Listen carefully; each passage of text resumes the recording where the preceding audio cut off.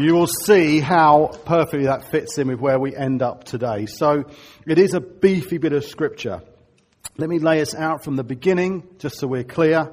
If you're not challenged by this, what I bring today, then I fear that's because you've either potentially become completely complacent, and therefore you're a little bit self-righteous about where you are in your walk, or you've chosen your salvation as some kind of a moment in your life when you got saved, and then decided just to pursue nothing really in response. So nice gentle start. Here is my request to you. It might be even more than a request, an insistence. And whether you're new to the faith or you're a long-time Christian, if I don't convey today the challenges I experienced when I was preparing, then you need to tell me. Don't go into some hushed corner and say, Andy did a rubbish job. Tell me straight, and then I'll do better next time. I promise you that. That's what I want from a church family. I want this church family to be honest, to have the courage and to model the behaviours I believe we're supposed to. As brothers and sisters who model God, and very much as Hannah was saying, model God, reflect God, keep nothing hidden. We can correct well when it's done in love. So even if you're someone just exploring Christianity, or perhaps you're just struggling with it, today I'm going to try and refute that Christianity is some kind of a moral code you're supposed to live by. A set of rules or some set of behaviour you're supposed to follow legalistically. And I think many actually see Christianity like that. More and more so, I've found in these days. So don't do it. It's so sad. If someone says the church is seen as some rule-making machine, and don't see it as a place of grace and a place where lives are enriched. So last time I preached to you, I spoke to you, I told you I drafted it in a hairdresser's. I don't know if you remember that. It was a last minute thing. Hadn't gone well. I had to prep it in a hairdresser's. And hopefully this will now work. Good. This one, carrying on the theme of where Strange Preach preps goes, this is where this one was prepped. On a plane, because I was in Malaysia this week. And on Friday, I flew from Kuala Lumpur to Abu Dhabi, and then Abu Dhabi 3 hours later, home. And I wrote this preach on that flight. So it was written somewhere around here. It began. I had lunch, dinner about there, and then I finished it about there. So it took some work. And by way of warning, as I was preparing it, I decided I was going to do something at the end of it which is close to emotional blackmail. And I don't really care too much, as long as it helps, but it will be close to emotional blackmail. And that's coming at the end. Dan used loads of props. If you were here last week, he did a really solid job for me. I really enjoyed what he did. And he brought some props. So I've got some props too, not to be outdone. But at the end, I've got 2 cracking props. They will wipe his props out completely. And you can tell him because he's out today. And today he's redoing what he did last week in front of Impact. He's gone prop crazy, but I've got him beat. And you can tell him that one. Mine are top notch. So today we're going to look at Ephesians 5, 1 to 20. But unlike the normal way you do it, which is read out the whole scripture, the whole thing, I think this whole thing is indigestible. So I'm going to work through it in chunks. And I'm going to read Ephesians 5, 1 to 2 first of all. And I'll come back to it at the end at my close. I think I've got it up here, and if I haven't, I'll just read it out to you. I do. So it says, therefore, and if you remember when I was here preaching last time, I said if there's a therefore, you need to find out what it's there for. And it's usually because something's been said, therefore you're going to have to respond to it in some way. And it says, therefore, be imitators of God as beloved children, and walk in love as Christ loved us and gave himself up for us, a fragrant offering and a sacrifice to God. So let me just try something. Who is this?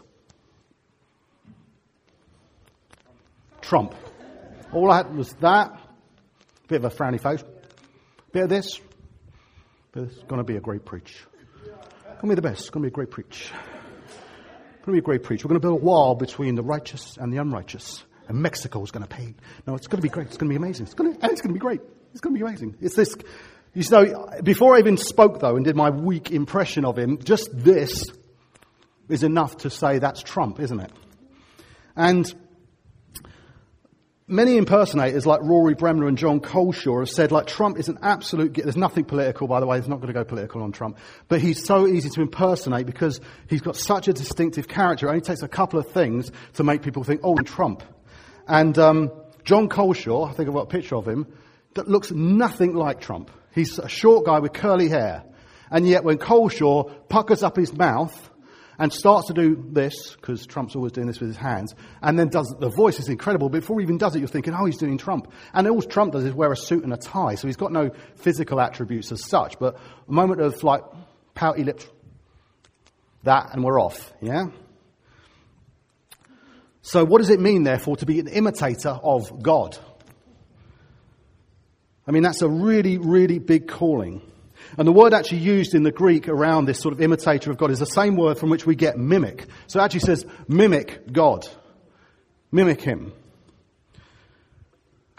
And so we are not to try and be God or be Jesus. We are look to the character, study it, look at how he's behaving, because that's what impersonators do. They study very closely the mannerisms and the characteristics. And then we're supposed to do our best way using our lives to copy and mimic his character. Why? For a laugh? No, not for a laugh. This isn't comedy, although it can be joyful. Because to mimic God's character means we mimic a loving, patient, forgiving, guiding, holy, good Father, and all the things we sing about. That's who we're trying to mimic. And when we do all that, it's not just us that's receiving the blessing, but it's those around us that see the impact of it. The world gets blessed if we are those that mimic God consistently. It isn't about just what we might gain from that, as Dan kind of thought when we said that sung that song again and said, well, we believe this, because we collectively can be a tremendous blessing to the town of Watford. And that's generally good news. If all we do is look like and love like God, love like Jesus, selflessly and sacrificially, then we become like Jesus and we're a sweet fragrance to God. And that's got to be good. I mean, if we really love our parents, we look to emulate some of what they do, yeah? In the verse, we're described as his dear children. That's how we're described. My dear children. So we're precious to him. And if we're true Christians, we're dear to God because we've asked him, would you adopt me into your family? Would you adopt me as your son or daughter? And he's interested in us. He's interested more than any earthly parent can be. It's funny enough, the thing that came to mind was, of course, what Sue read out. He knows every hair on my head. And I love Jess and Joel, my kids, so much, but I do not know every hair on their heads. And mine are decreasing, but no one knows mine either. I remember the first time, I'm probably going to make Jane cry now, the first time we took them to kind of like what's that thing, preschool? Not the preschool one, but the one in between. Reception. And you let them go in, and you stand there and you watch them, and they're looking and you're looking at them, and then they go around the corner, you're just trying to catch one last glimpse of their shoulder going in. But what do you do then? You stand there waiting for a while, to the edge of when it gets a little bit creepy, frankly, to see if they just come back into view one more time, or you can see them through the window. That's how much I love to see them. And I felt as they kind of were growing and venturing into new things, just trying to see one more glimpse of them. And God loves us more than that. He's infinite in his love. Every hair on our head. But just remember this. A poorly behaved child also reflects poorly on a parent.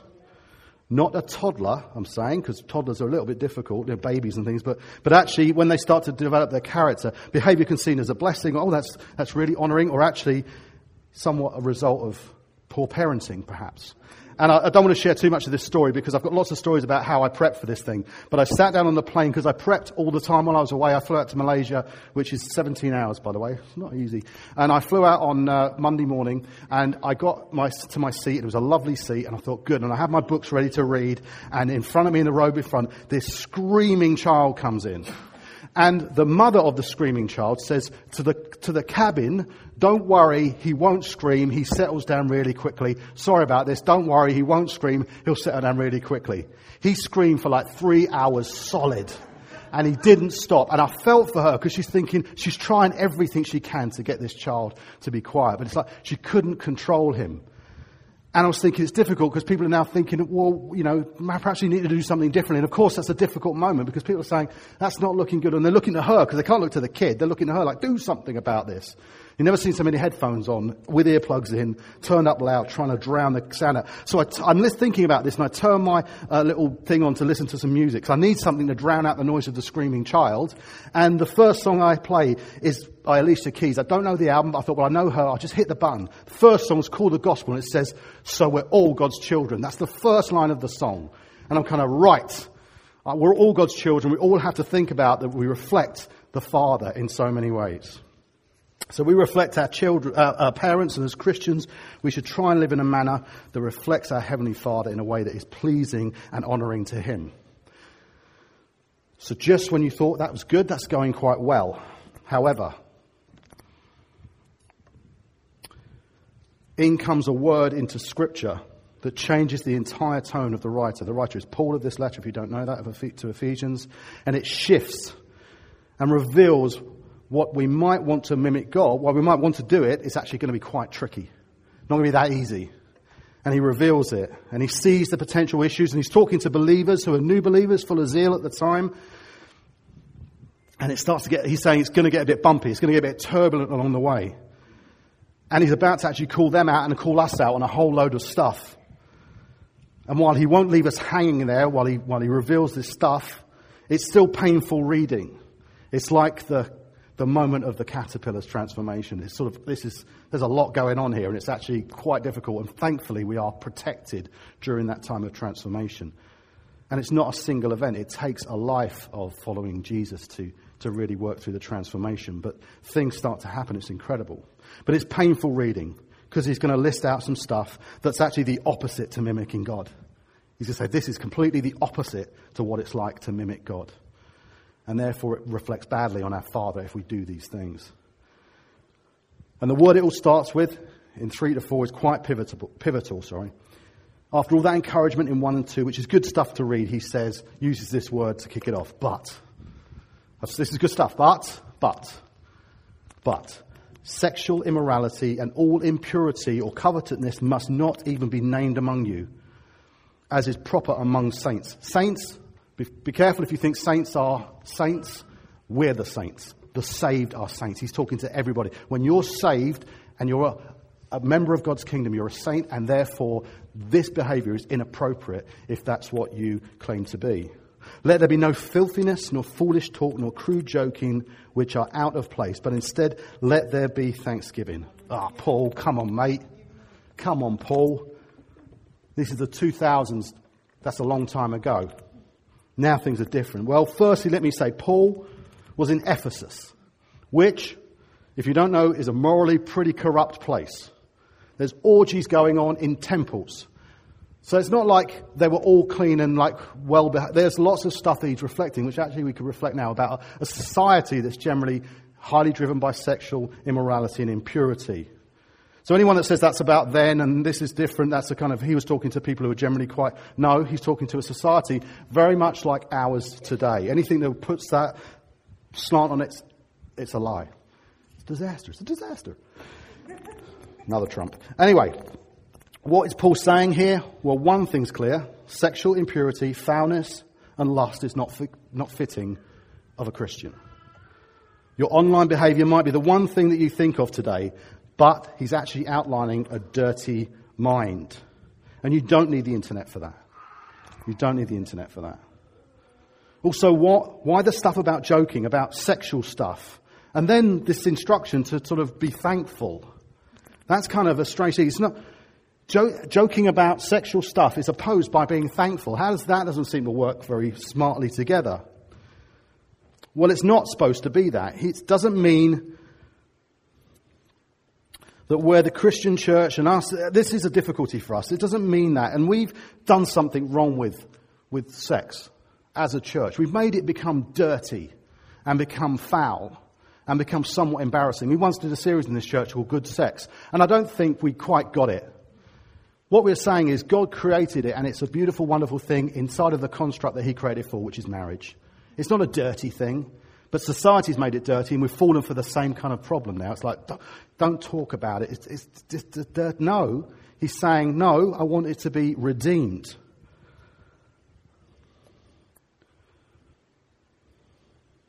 We've made it something naughty, but it's a gift from God to be enjoyed. What this scripture is saying is, rather than make it dirty and have it operate outside of marriage and become seedy and crude and jokey about and everything else, redeem it and celebrate it as a gift of God in the right context. Sex in Christian marriage should be a blessing and a gift. It should not be an area of contention, but an area of giving. That's why our marriage vows, we say this: with my body I honour you, as Christ gave himself for the church. Paul is using the prevalence of sex in Ephesus, so most of the UK now, to say sex, and be clear, he's talking about lust, outside of God's covenant, and spoken about as such and joked about, is not fitting amongst us, and it needs to stop.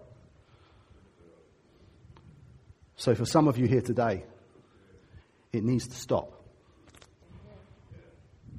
It's reflecting badly on our Father if we join those jokes, which are actually putting sex in completely the wrong context.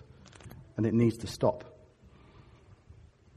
And that's not the only thing he's talking about. Now, at some point, Paul's writing takes another turn, and I'm really thankful to John Stott's book here, because it really lays it out well for me. That how he breaks it down into 4 themes, and I'm going to use sort of those themes to try and get through all this today. It's a lot to get through. Like I said, it's almost indigestible. But the themes are judgment in 5 to 7, light 8 to 14, wisdom in 15 to 17, and then fullness in the Spirit in 18 to 21. So in the time I've got, I'm going to try and do my best to give some insight into all of those, but I can't go into all 4 in depth. And at the end, I'll try and bring it back around to the very beginning where we began. And by the way, on board, as we take this on board, I want us to think about something Martin Lloyd-Jones says in his book, which is really good. I think I might have put it up there. If I didn't, I'll read it again. No. He says this: there is nothing more dangerous to the life of the soul than to always be reading our favourite passages. We must take Scripture as it is, not simply take what pleases us. So, judgment. Now, as the dentist often says, now this will hurt a little and then puts you through incredible pain. This is going to hurt a little. And if you're someone who thinks or says or thinks that Christians don't behave at all well Paul actually quite agrees with us, agrees with you if you think that. Some don't. Some behave really well, but let's be clear, he's saying many do. And sadly, we seem to be more judged on our flaws than our successes. I love what was brought out today about sort of just how the church blesses, but it's funny enough, we're often more judged on when we do something we could have done better. People sort of say, I was thinking this morning, people sometimes say, the sound isn't, a bit loud or a bit muffly, not very good sound today. It's a shame. If you looked at how much cabling has to be, we were trying to get this to work today. It's like literally it is crazy trying to get this set up every single week. I don't know the last time anyone thanked the tech people for the work they do, but we'll tell them if the sound's bad. No, we won't tell them, actually. We'll go down the corridor over coffee and say, it's something awful. Terrible, isn't it? Say nothing to the people that do it. That was a sidetrack, but maybe it's on message a little bit. Paul knows he wants to give us a truly stark wake-up call. And he says, for this you may be sure that everyone who is sexually immoral or impure or is covetous, that is an idolater, has no inheritance in the kingdom of Christ and God. And let no one deceive you with empty words, for because of these things the wrath of God has come upon the sons of disobedience. Therefore do not become partners with them. Take a chill pill, Paul. Calm down, mate. This seems to be like a condemning statement. And in some ways, it is, because Paul is pointing out that if this is how you live, then you're not living as one who's become part of the kingdom of righteous, a holy kingdom where we don't fornicate, we don't lust after things. To do so is to say that we've got the salvation bit, thank you for that bit, but have no real desire to switch kingdoms. So we're staying in this kingdom, even though we've got the gift of this kingdom. So we end up with our feet in 2 camps, which won't work. And the second half of it says to watch out for the way that the world will bend and twist things to the point that we just slide into that pattern again. It says don't be deceived by the way that the world will speak. I suppose the good news is that Paul's recognizing this is all a big risk for us. And that being saved, and that means giving your life to the Lord, saying, will you be Lord of my life, does not mean we're free from temptation as before. As we see later, though, there's a great way to keep all this stuff at bay. So we will get somewhere good. But we are to disassociate ourselves with the old way of life. Where if you've always believed in Jesus, I'm just not going to go into the pattern of the world. And if you're someone here today who says, I'm actually at no risk of that, let me say that I believe Paul is using that one example around fornication and lust, but he's really saying don't follow the pattern of the world in general.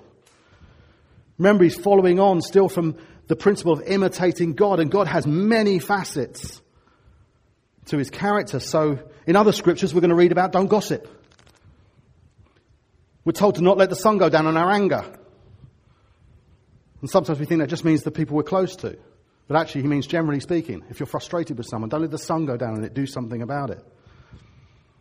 So I argue if anyone's got to the point of anger and intolerance and say nothing but complain behind closed doors, we are not reflecting the character of God. We've become a gossip.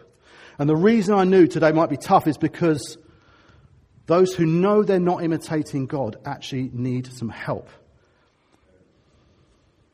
And people sometimes become very blind to their sin. Me too. After a period of time, you become blind to actually, I'm not reflecting the character. The way I deal with this area of my life, it's not good. It's not the way God would have me. I don't want to accuse you. I stand accused of not being a great guy for modelling the character of God. So Christians new and aged, or mature as we prefer to call ourselves, we need to confess we've got some very worldly habits and ask for forgiveness and ask for help to do something about it. Because there is good news. There is good news. A truly repentant heart that says, God, I know I should not be acting this way, is where grace just pours out. That's how your Father works. That's what he does. He says your inheritance remains secure if you're a repentant person who repents of their sin. Light. For at one time you were darkness, but now you are light in the Lord. Walk as children of light, for the fruit of light is found in all that is good and right and true. And try to discern what is pleasing to the Lord. Take no part in the unfruitful works of darkness, but instead expose them. For it is shameful even to speak of these things that they do in secret. But when anything is exposed by the light, it becomes visible. For anything that becomes visible is light. Therefore it says, awake, O sleeper, and arise from the dead, and Christ will shine upon you. That is massive scripture. That could take months to explore. So I can't, so I'll do what I can with the bits I've got. Firstly, Paul does not say you were in darkness, and now you are in the light. He says you were darkness, and now you are light. These things escape us sometimes. We read scripture and we don't really stop to think about what does that actually mean. We miss some big messages sometimes. The big message here is about transferring from one kingdom into another kingdom. So from the kingdom where we do what we want and so end up with a world that's full of so much difficulty, not just sexual stuff, but theft and immorality in work and the way that finance works and the way that it's so selfish. And that's a world of darkness that has darkness over it. In that world, it never seems to be at peace with itself. It's always struggling and it can't settle. And we know that. Our world just seems incapable of settling. No matter what we get, we're still struggling as a world to settle down. And actually, we're part of that system. We're part of that darkness if we're in that kingdom. And when we become God's children, we leave that dark place and we join a place of light and we become light. So we were once darkness, but now we are light. We're not in darkness and now in light. We were once part of one system, and now we're part of a new system. What does that mean on the world stage? That's where IJM and people like that do an incredible job, because they become light into the world situations. But we're light too.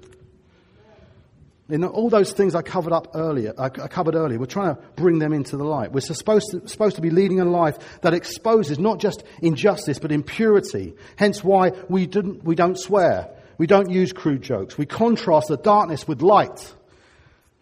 We don't in secret look at porn on our computers or talk about how hot some celebrities. We don't watch Geordie Shore and think it's harmless because it's from the kingdom of darkness. Sorry, people who watch Geordie Shore, I know a few.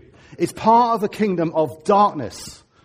And we're not in that kingdom. We're in another kingdom, a kingdom of light. If you don't know what Geordie Shore is, you are very blessed. Trust me. It's not harmless. We don't backbite, we don't snipe, we praise and we lovingly correct so that we're light in a dark world. And that's what light does in a dark world. We don't bitch at school, no matter how annoying someone is, because we are light shining into darkness. There's a great message, it's got a gospel flavour. If we show how that being in God's kingdom means that we don't follow the patterns of the world, Romans 12:2, one of my favourite scriptures, then we start learning what's good and pleasing to God. There it is. Do not be conformed to this world, but be transformed like a caterpillar by the renewal of your mind, that by testing you may discern what is the will of God, what is good and acceptable and perfect. Because that leads neatly on to wisdom. Look carefully then how you walk, not as unwise, but as wise, making the best use of time because the days are evil. Therefore, do not be foolish, but understand what the will of the Lord is. Honestly, this is like a year's worth of teaching in these verses. It is so strong, and if we need to chew on it for some periods of time, I think, this is going to have to be a short one. Remember, Christianity is a walk. It's a journey. And again, thankfully, Paul is acknowledging that that's not an easy journey. It's got its bumps, it's got its ups and downs. As Jane Woodall testified today, I'm solid in God, but this is like one of the toughest cliffs I've had to climb. I'm still in his path. I'm still walking with him. He still has me. The overriding message here is to be wise. Don't be unwise. Don't be foolish. And that's okay. We all agree. That's fine. But I think Paul is saying you have little or no excuse. The idea is you behave like a God imitator, and the way you do is not fit, and you can't pretend you don't know. You do know. And when you don't know, the Spirit will convict you, as he may be doing today, as he did for me as I got and prepared this whole thing together. Don't kid yourself, Paul is saying. You know full well, you know this is not the way of goodness. Don't play dumb. I'm not wearing it, not me, Paul, but I'm not wearing it either, on me personally. He centres on the very current issue as well, something that's very prevalent for today, the poor use of time. Because Paul's aware that there are so many distractions, and perhaps this is a good thing to share during the time of Lent.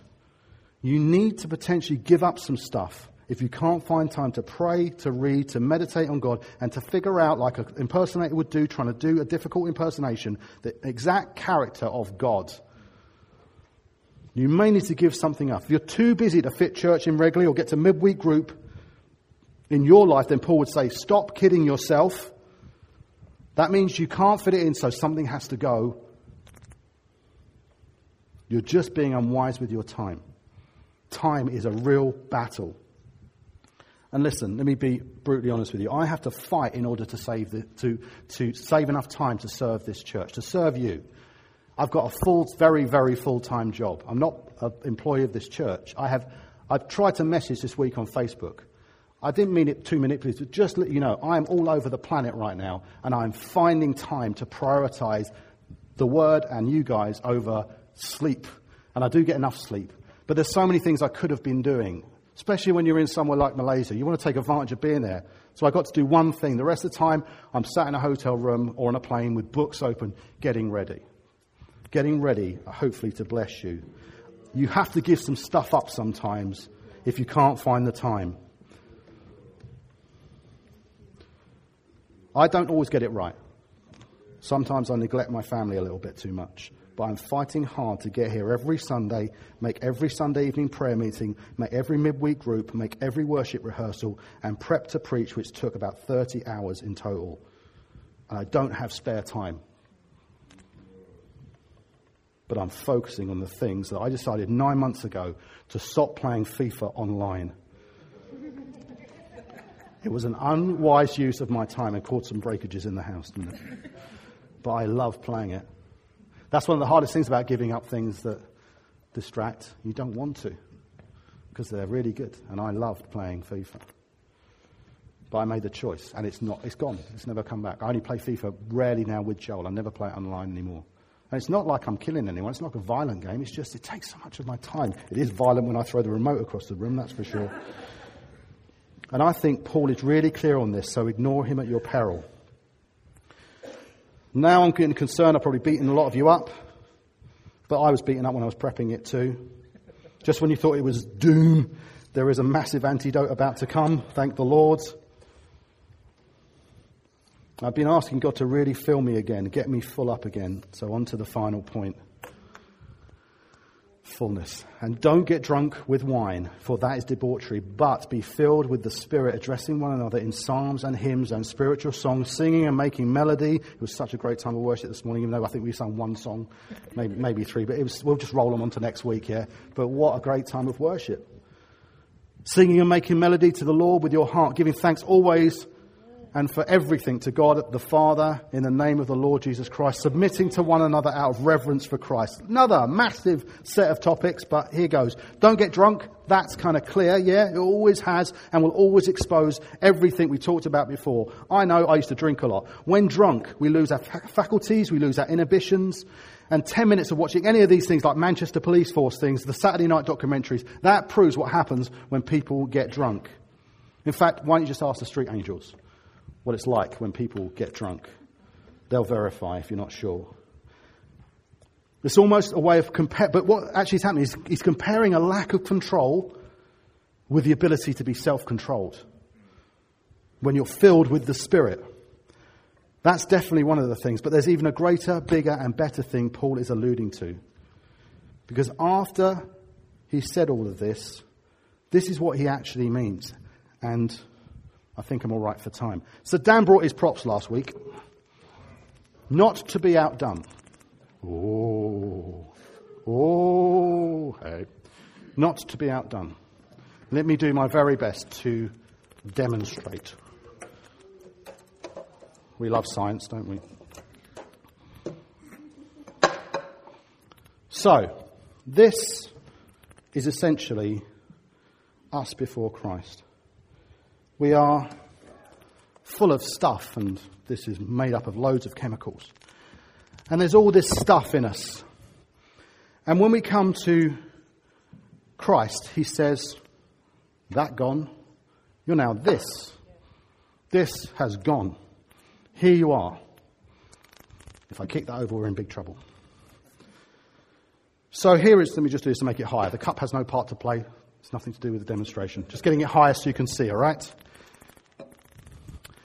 That's us now, saved. Set free of all our sin. Wonderful. It's good, isn't it? But if it stays like that, and we're not careful, what Paul's saying is this will start to happen. It's coming back. Slowly but surely. Here comes the patterns of your past, because that's what Scripture says. Well, here's what he's been warning us about for ages. Next thing we know, still look the same, still saved, but it's coming back. And what Paul says is take the Holy Spirit. This is the Holy Spirit. This worked last night. If it doesn't work now, I will tell you what it should have looked like. And he says, let me just fill you.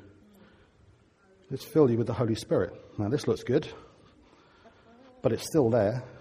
He doesn't say be fit. He doesn't say get some. He says be full. Be full of the Holy Spirit. And if I went a bit slower, it all goes. And what he's saying is stay full. Because if you stay full, there's nothing left for that stuff to get back in again. Amen? God bless science. Now we have to acknowledge that Scripture says be filled. Be filled. Not get a filling. Stay full. And push this stuff out. Because otherwise, leave gaps, leave it empty, and stuff's going to come back. This means rather than gossiping, lusting, and coveting stuff, you're more likely like this to be worshipping and praising because you're filled with the Holy Spirit. That said, being filled with the Holy Spirit, there's no formula to it. No special mechanism or place for filling. I had a picture this morning coming in, which I shared in the prayer meeting, which was really well attended. If you don't know, by the way, we pray at 10 o'clock for this church. The worship team and tech used to do it, and then we invited people, and people are now coming because they're praying that this morning goes so well, and this place becomes sanctified, and perhaps there's some evidence of it in how worship was this morning. But I had this picture I shared. It's like being a type 1 diabetic. Type 1 is the one where you have to inject yourself with insulin. When you first start doing that, you need a doctor to show you, yeah? But like every diabetic pretty much does, eventually they teach you how to do it yourself. And they say, you have to you can't come to the doctor every time to get another injection. You don't crawl in saying, I'm eating sugar, help me. He says, no, you can do this daily. I don't know how regularly you have to do it, but regularly enough, it will control it and keep it in check. You don't need to keep coming to me. So when you come to an elder and say, pray for me to be filled with the Spirit, praise God, I will of course do that. But we need to learn that it's actually for us to daily refill ourselves again and again and again. Otherwise we'll end up back there again. So don't think you've got to go somewhere or visit some person. I really find it difficult when people say, I went to this church, it was so filled with the Spirit, I'm going again to be filled. No, that's great that it is, but that's not how it works. It works in you. It works in you, otherwise you become a worshipper of a type of church that's moving in the Spirit. And this church moves in the Spirit when you do. And when it doesn't, it's because we're not. Don't blame the elders or the church if you don't see it moving. It's because we're not moving in the Spirit. That's why it isn't happening. And that's why you don't want to come. And you blame the elders and you blame the church because you think there must be something wrong with it. I'm saying when that happens, I know I'm part of the problem and I want more of Jesus, more of the power of the Spirit in me so that it bursts out of me and I'm light and I can worship and I can sing and I can declare the creed with all my heart because I'm filled with the Spirit at 9 o'clock this morning. Not 4 months ago when I went to visit some place where they had the Spirit like it's some kind of a trick. That wasn't in my notes. I may get in trouble for it. Let me just recap and close. If we're to live a life befitting of what imitates God, then I entitled this sermon WWAGID. I think is probably here if I zoom back out again. Do you remember the What Would Jesus Do movement when we all got these wristbands? I kind of thought, yeah, I know what he would do, but I'm not him. So I had a bit of a problem with this. What about this? What would a God imitator do? What would a God imitator do? We've just heard about all of that stuff, so we know what a God imitator does. But in order to do that, because it's not easy, we need to be filled with the Spirit. That's how you live that kind of a life. In order to motivate us so we're not complacent or we're passive, I need to play on some emotions today. And I did say that this was going to be difficult. I've got 2 killer props. Do you guys want to come up? Hello, stand behind me. No further behind. No, don't, I'm kidding. I love these 2. They are my children. I love them with all my heart. Along with Jane, they are my most precious people in this planet, and you guys are close in that family too. Now, I want to see them grow in a great way. I want to see them see God in me, manifest in me and Jane. But here's the tough bit. I want them to see it in you as well. There are some things that some of you are so great at exemplifying. You are the best impersonators of certain characters of God. Some of these things you're better than me and Jane, and that's great in this family. So if I want to see faithfulness modelled, I might tell Jess, why don't you go and spend some time with Liz Hollop? Or Joe, why don't you go and spend a bit of time with James Brown? Or Paul Hollop, through in that fact. Go and spend some time with those guys and just see how they model God's faithfulness. If I want them to know about the heart of injustice and a heart for justice, then I say, spend time, guys, with Kat and Jenny and get to hear their hearts. They express wonderfully what God... You want to know about passion for the power of the Spirit to move? Sit down with Ruth Best, Paul Foster. They'll tell you some stuff. And many more of you. Steadfastness, honour, commitment. Go and sit with Pete Wiles or Lewis Dalton. These guys model great character of God. And they have many attributes that they could share with you to model his character. But, there's that word again, but. What about if they spend every day with you, like some work experience limpet, who never leaves your side? What about that moment you don't want them to see? What about that part of your life you're saying, don't come in when I've got the internet running? Or don't come in when I'm talking to this person about someone, because that's kind of a bad thing for you two to hear. It wouldn't be good if you modelled how I'm doing this part of my life. You can sit down again. I know it's awkward being up here. Thank you, darlings. Love you so much. Yeah. Just keep them pictured in your mind, because they're my precious children, and we're all who are low love God, his precious children. So we're to do this to each other, just like I feel about these two guys. So what about if they spent time with you and you talked about money to them, and they said, why don't you talk to me about how you deal with people who you don't like? How do you deal with them? And you say, don't model me. What about if they stood around at work while they heard you joking with some people about stuff, or using crude language, or down the pub, or what about the stuff you just hoped was hidden got exposed to the light in front of these two guys? That's heavy-handed. I know it is. But the reason that we would be uncomfortable is why we're in this season. God wants to say, you need to be imitators of God, and I want to celebrate with you, but I want to light up some stuff so we can move on into what God's got for us. Now, I hope what Neil said didn't make you think that God moves everyone physically around, because if he does, I am the worst person in the world, because I've been in this church now for 27 years. He moves you physically, but he moves you spiritually. And my spiritual movement is a bigger movement than to Wales. I don't mean that to disrespect Wales. My growth that I've pursued in God is far more infinite than moving physically to another location. I travel the world with my job. I go everywhere. I have been as far as you can think of. It's not the emotional change in me, the spiritual change in me. It's much more significant than me circumnavigating the globe. It's a moving on. It's a deepening to be an imitator of God and not conform to the pattern of this world. So are you ready? Are you ready? One person is. Thank you, A. I know you are. I know you just don't know what to say now. Andy's got all kind of passionate and shouty. But are you ready for a fresh filling of the Holy Spirit? Like that going into the oil, into your life. You need it. We all need it. None of us are exempt from requiring it. If you think you are arrogant and you are smug. I need it, and I'm an elder. Aaron needs it.